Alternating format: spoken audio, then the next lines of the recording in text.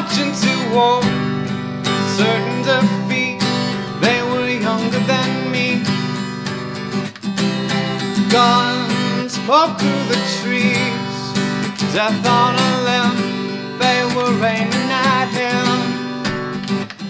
And when the bullets came, he didn't duck. He wrapped her pantyhose around his neck, and he could feel the magic working, keeping him from harm, away to some place mystical and warm, his lucky charm.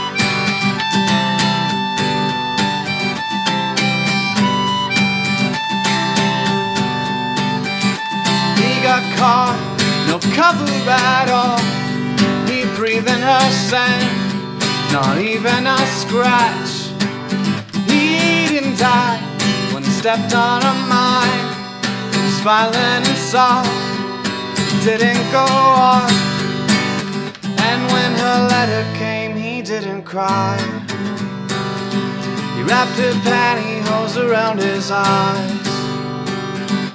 He could feel the magic working, keeping him from harm, even though she didn't love him anymore. Can't kill a lucky charm.